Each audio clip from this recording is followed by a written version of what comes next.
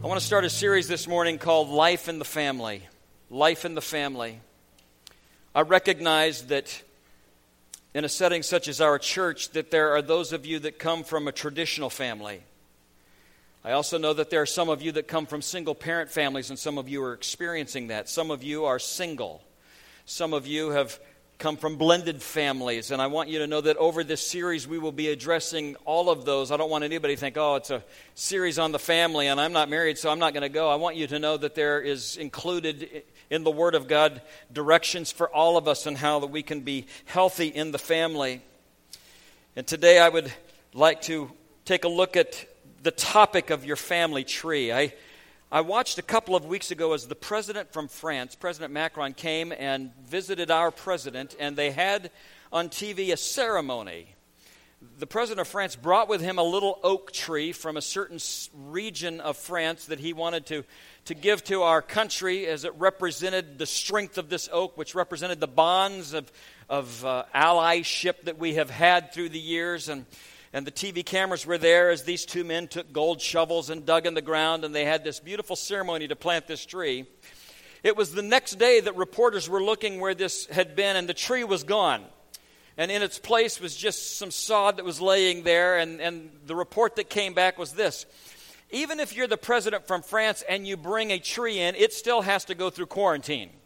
And so they had the ceremony, and then they took the tree out of the ground and took it wherever it could be isolated to make sure that this tree was healthy. So for those of you that have done international traveling, you recognize you cannot bring vegetables in. You can't bring, they ask if you've been to the farms, what kind of bugs you have on you. And, well, even the president of France has to bring in a tree that gets quarantined. But they needed to make sure that this tree was healthy before they planted it. I believe that as we approach the topic of your family tree, that there are some things that the Word of God has to say to us concerning the health of our families. And I would like to address that today. I'm going to ask that you would turn to the book of Deuteronomy chapter 6. Deuteronomy chapter 6. And I'm going to begin reading with verse 5 and read through verse 8. Love the Lord your God with all of your heart and with all of your soul and with all of your strength. These commandments that I give you today are to be upon your hearts. Impress them on your children. Talk about them when you sit at home and when you walk along the road and when you lie down and when you get up. Tie them as symbols on your hands and bind them on your foreheads and write them on the door frames of your houses and on your gates.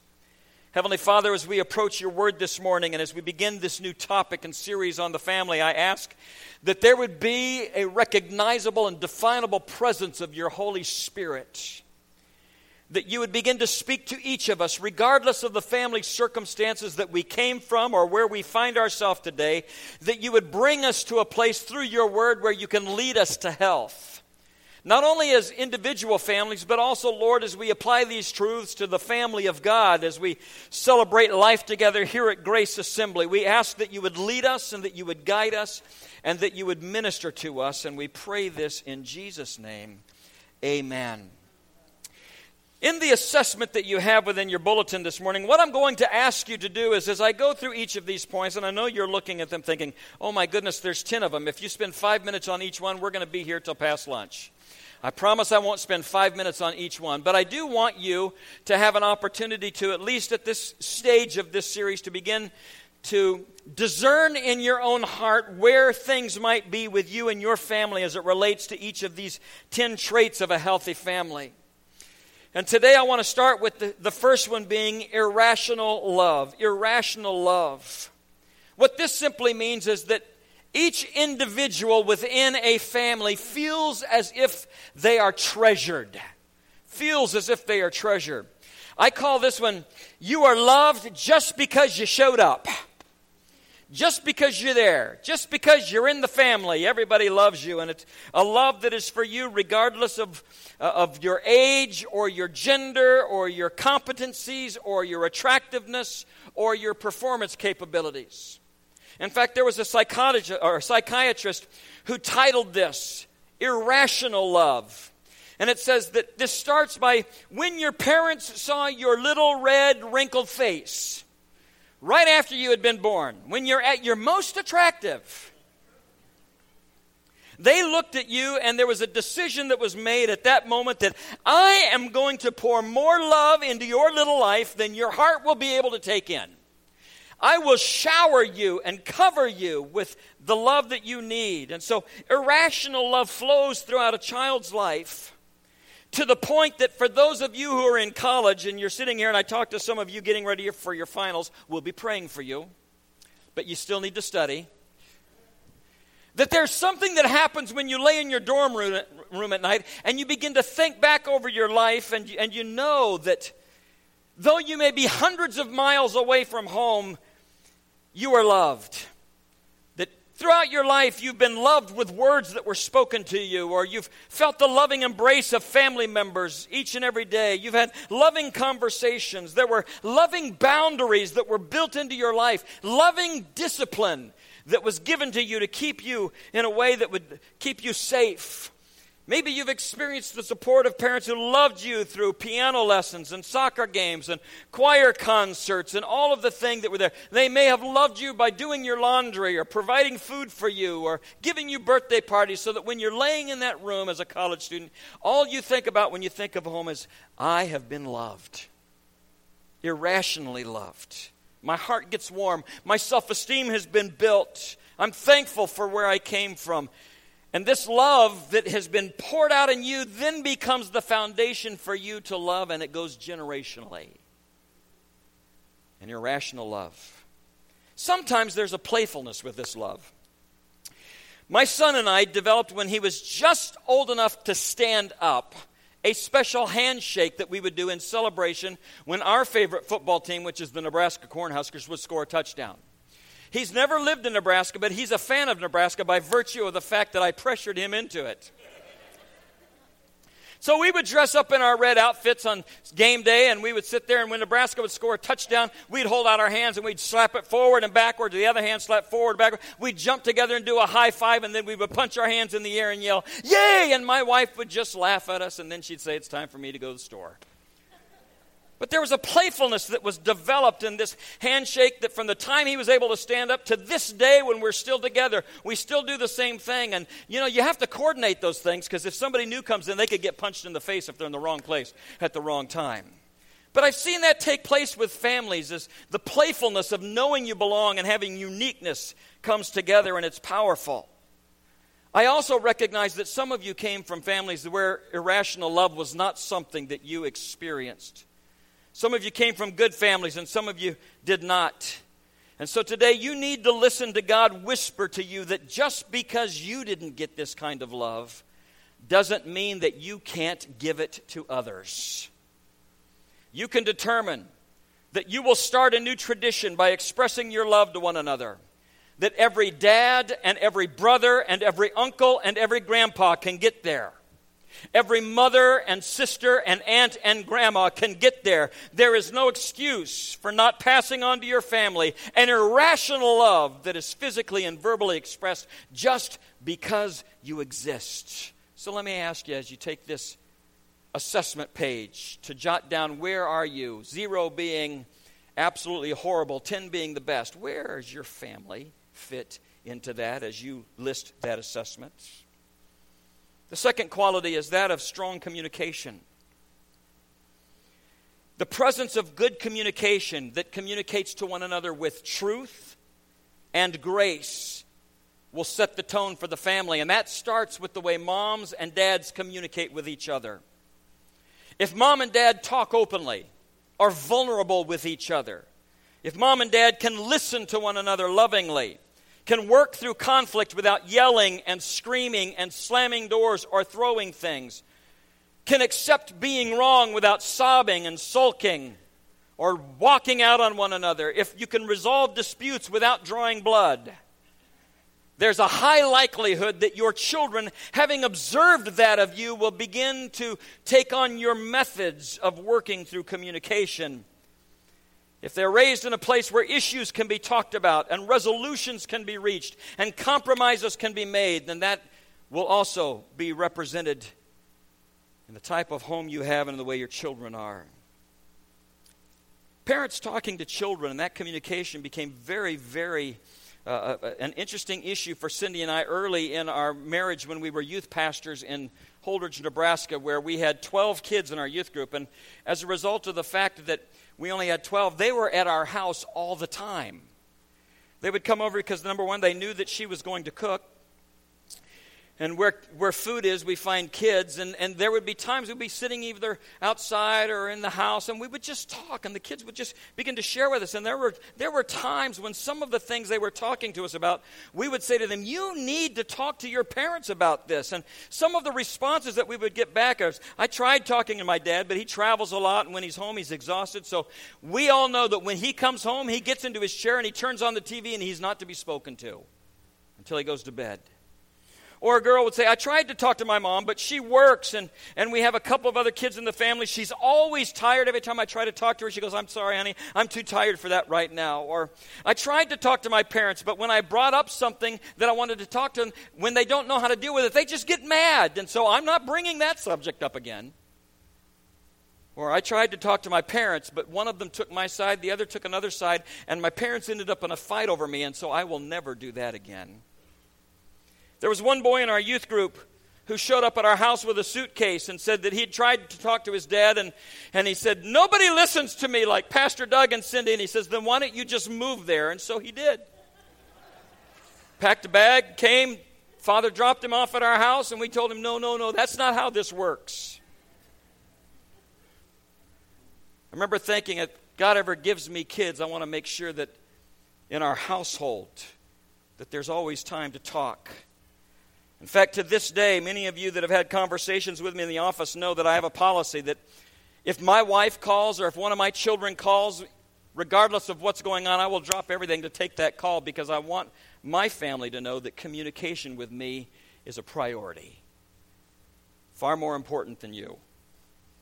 But that's the family, and that's the way it works. And so open communication leads to amazing things in the family, and it's one of the symptoms of health. So I'd like you to take a look at your sheet of paper and that you would put a circle. Where does our family fit in on healthy communication?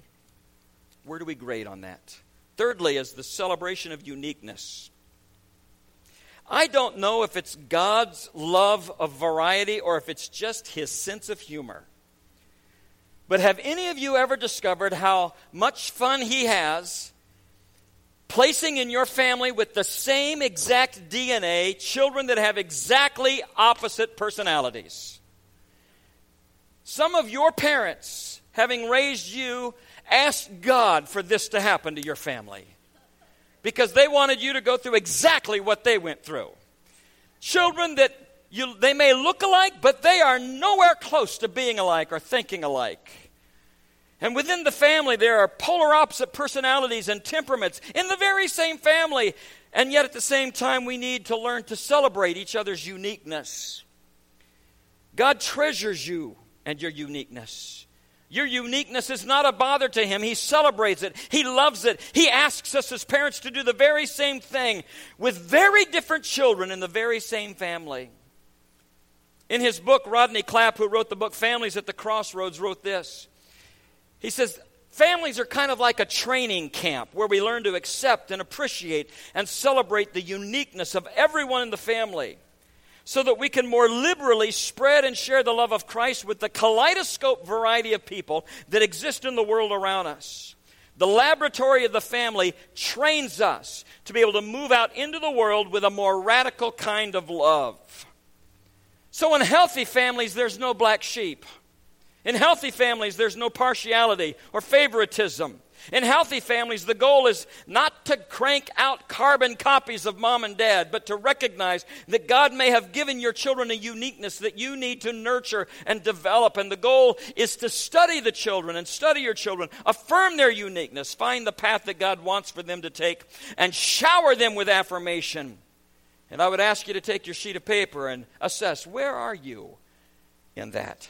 Where does your family grade in that? The fourth one is vows against abuse. This one bothers me probably more than anything else I've ever had to deal with. Families that are healthy need to take a vow that they are never going to abuse or shame or control or intimidate one another. Healthy families recognize that there are certain violations that do so much damage to a family member that they must be absolutely, categorically, uncompromisingly outlawed from our house. It will not take place in this family, and we will guard each other.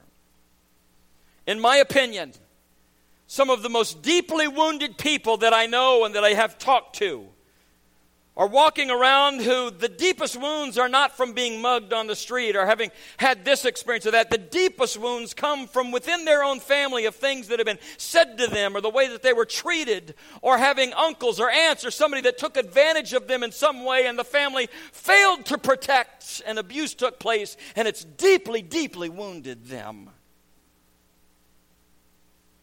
When God gives us children that desire a tender and affirming words, and instead they get screamed at, instead they get slapped and hit, and punched and bruised, it damages more than just the physical body, it damages the spirit deeply. And let me very clearly state this. I come from a generation where discipline looked a little different than it looks today.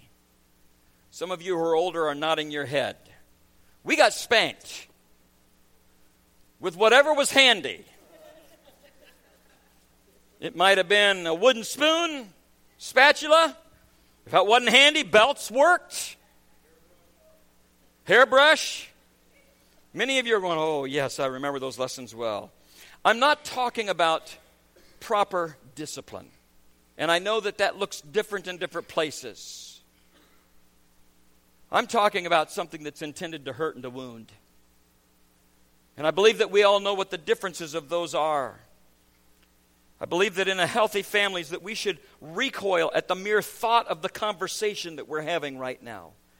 Healthy families never want shaming or controlling or intimidation happening, and we want our families to be safe. So let me ask you on your assessment page, how is your family? Really, really safe? If you know that your family isn't safe, if there's some dark and very hurtful behavior, then just tell the truth. We'll be taking it to the Lord for direction. Number 5 is common faith. Believe it or not, common faith, even in secular research, states that common faith contributes to a highly functioning family. Healthy families seem to all share a similar spiritual belief system. And the Bible teaches from cover to cover that what parents need to do is walk with God and to impress it upon their children. Now, I know that that goes against the flavor of the day and the world in which we live when people are saying, you should let your children decide on their own what they're supposed to believe. You're not supposed to tell them what you believe. You're imprinting on them things That's exactly what the Bible tells us to do, is imprint upon our children the things that they are to believe, so that they will know the right way to live, and as they get older, they won't depart from it. The scripture that we read this morning says, love the Lord your God with all of your heart, and with all of your soul, and with all of your strength. These commandments, you'll notice that he didn't say these suggestions. These commandments I give you today are to be upon your hearts. And then there's this word, impress them on your children. Do you know that to leave an impression requires touch? To leave an impression requires touch with pressure. In other words, it's okay for us as families to say, this is what we believe. This is why we believe it. This is the benefits of believing that. And we as a family, as for me and my household, we will serve the Lord. And you are entirely in the right as you impress upon your children the importance of a common faith. And then the Bible goes so far as to say, talk about it. Talk about your faith when you're home, when you're sitting down. Talk about your faith, and that says in the scripture when you're walking on the road. We don't walk very much anymore, so we ride. When you're in the car, talk about your faith. Tie them as symbols on your hands. In other words, let your jewelry be of a nature that may have scriptures on it, or in your homes, what you have as your decorations. Let everybody that walks into your house know by your conversation that we believe in Jesus. Get on the same spiritual page. A common faith is very important. And there is a joy that arises in the family when the strength of the family is increased because of the activity of the family in worshiping together. So where are you on the assessment form as far as being on the same page as a family spiritually? I'm going to ask that you would jot down a number there. Number 6, a sense of responsibility. Healthy families instill a sense of responsibility in each other. I had a conversation this week with a business manager, and she was expressing to me the kind of interviews that she has had with some of the younger people that have come through lately. And I said, describe them to me. And she says, well, they're energetic. And I said, what are some of your frustrations? And she says, some of them is that trying to teach them to have some basic responsibilities.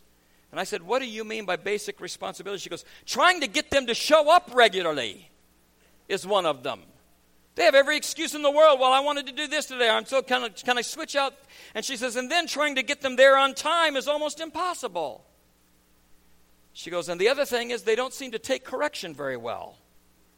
When as the boss I'm saying, this is the way the job has got to be and this is the way it's got to be done, they would rather quit than submit and learn to do a job well. I talked to one fast food manager. He said, many times I've had to correct an employee about the proper way of preparing our food, and they get mad and they bring their parents in to fight with me.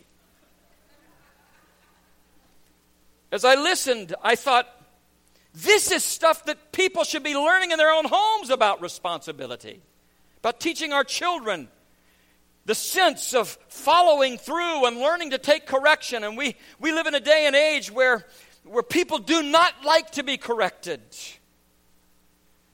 In the first service, a friend of mine was here, Paul and Peggy Keir, who are transitioning out of pastoring in Glens Falls, and they've been with us for a couple of days. And I've known them for years, and I've known their children all since they were about born. And I recently had received a call from a county that's a long way away from here, but they were calling as to what their son was like. And I told her, I said, listen, I want you to know the first thing you need to know is if I ever had an opening on my staff, I would hire this young man instantly. I love his work ethic. I've seen it all of his life.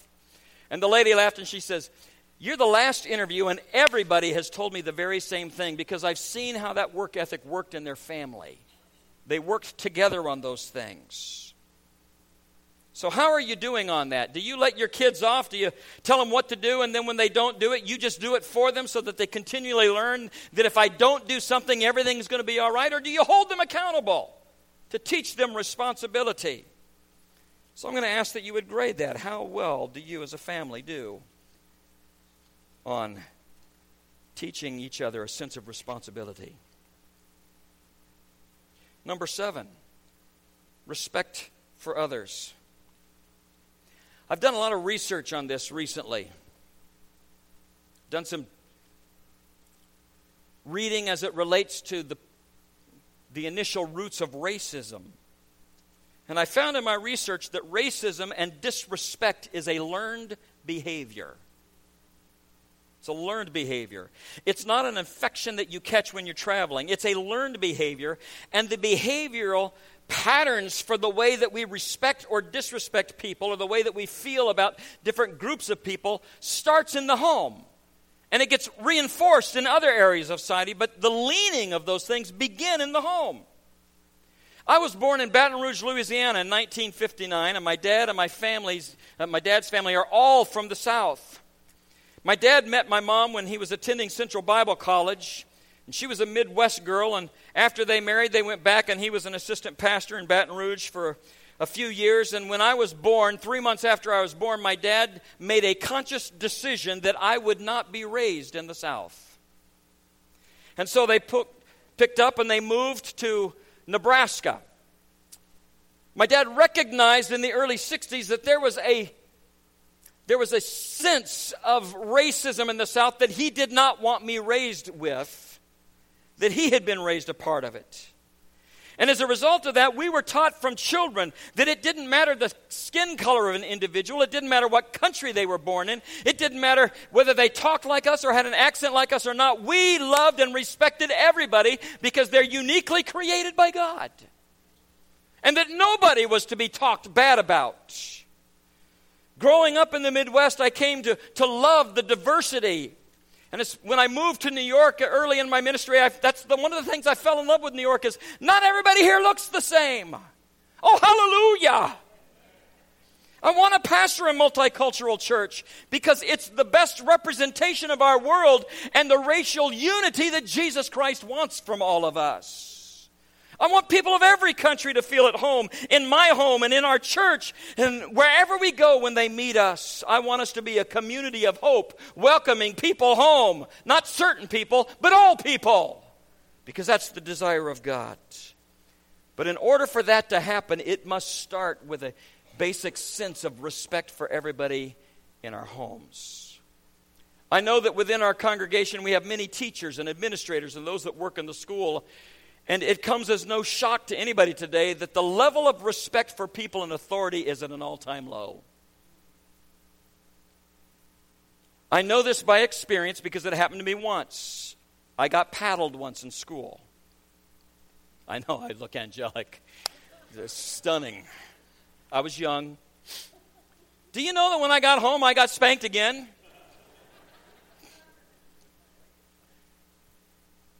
That has all changed today.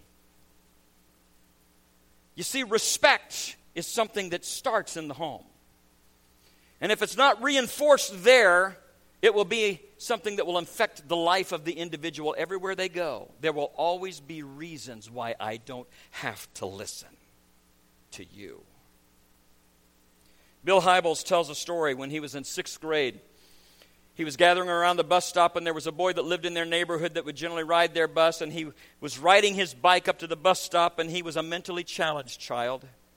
And the boys that were with him began to make fun of him. One of them shoved the bike over, and the boy got his pant leg caught in the chains of the bike, and he fell over, and his legs were all tangled up. And as he's laying there, these boys are just making fun of him mercilessly, and he bursts into tears, and he's just bawling, and the bus pulls up, and everybody gets on the bus, and he said, I'm sitting there in the window looking at this boy who cannot get his pant leg untangled from the chain, and he's laying there, and he's bawling his eyes out and can't believe he was treated this way, and the bus closes the door and drives off and leaves him there.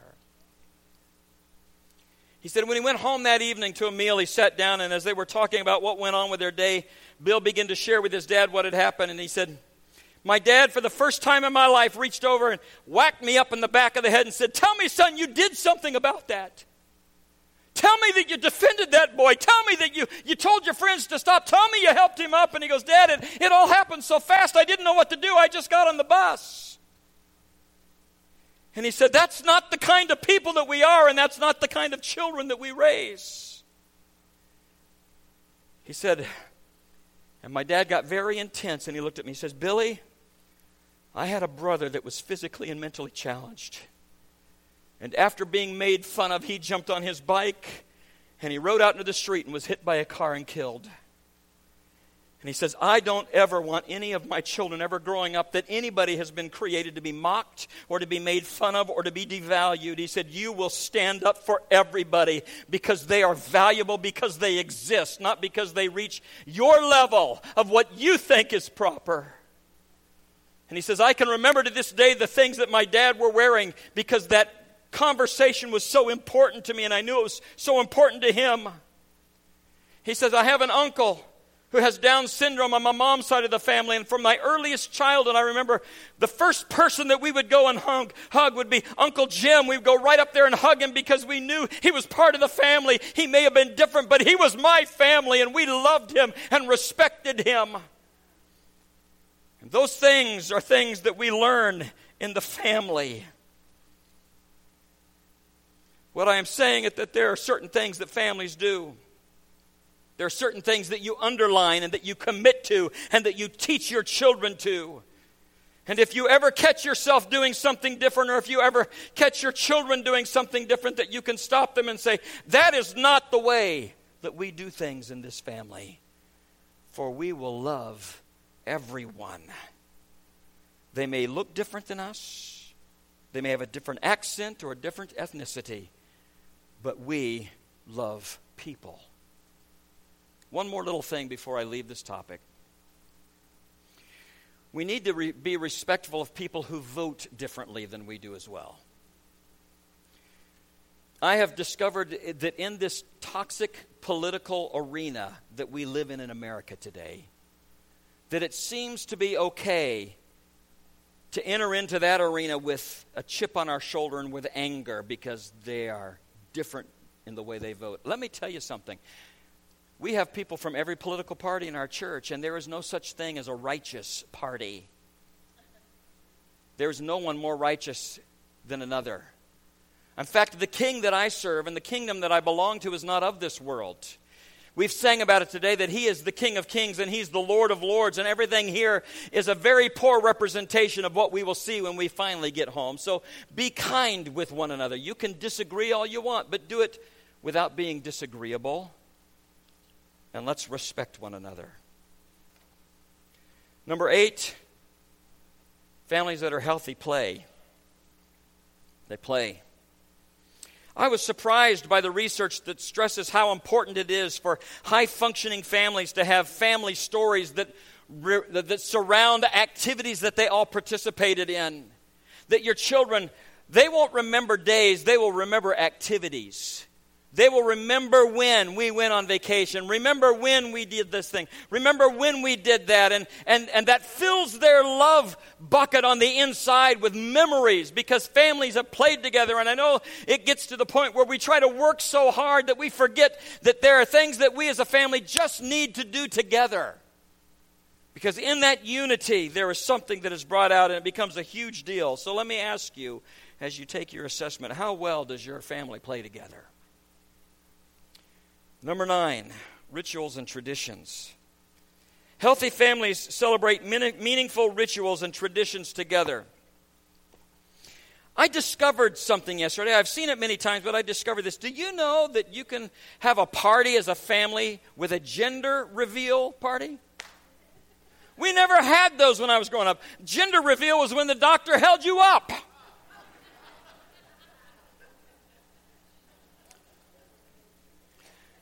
My son and his wife, Malia, were at our house this weekend, and we've known for a couple of weeks that they were going to be expecting a new baby, but we had every cell phone in the house with different family members on FaceTime, and we're pointing it at the cake, and our granddaughter, who's just about 4, is sitting on her mom's lap, and everybody's looking as they take the knife to cut into the cake, and if it's blue on the inside, it's a boy, if it's pink, it's a girl, and Keith and Malia together cut the cake and pull out the piece, and it was blue!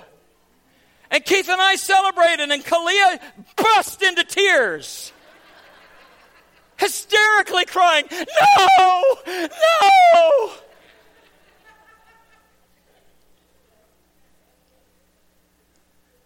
That was meaningful.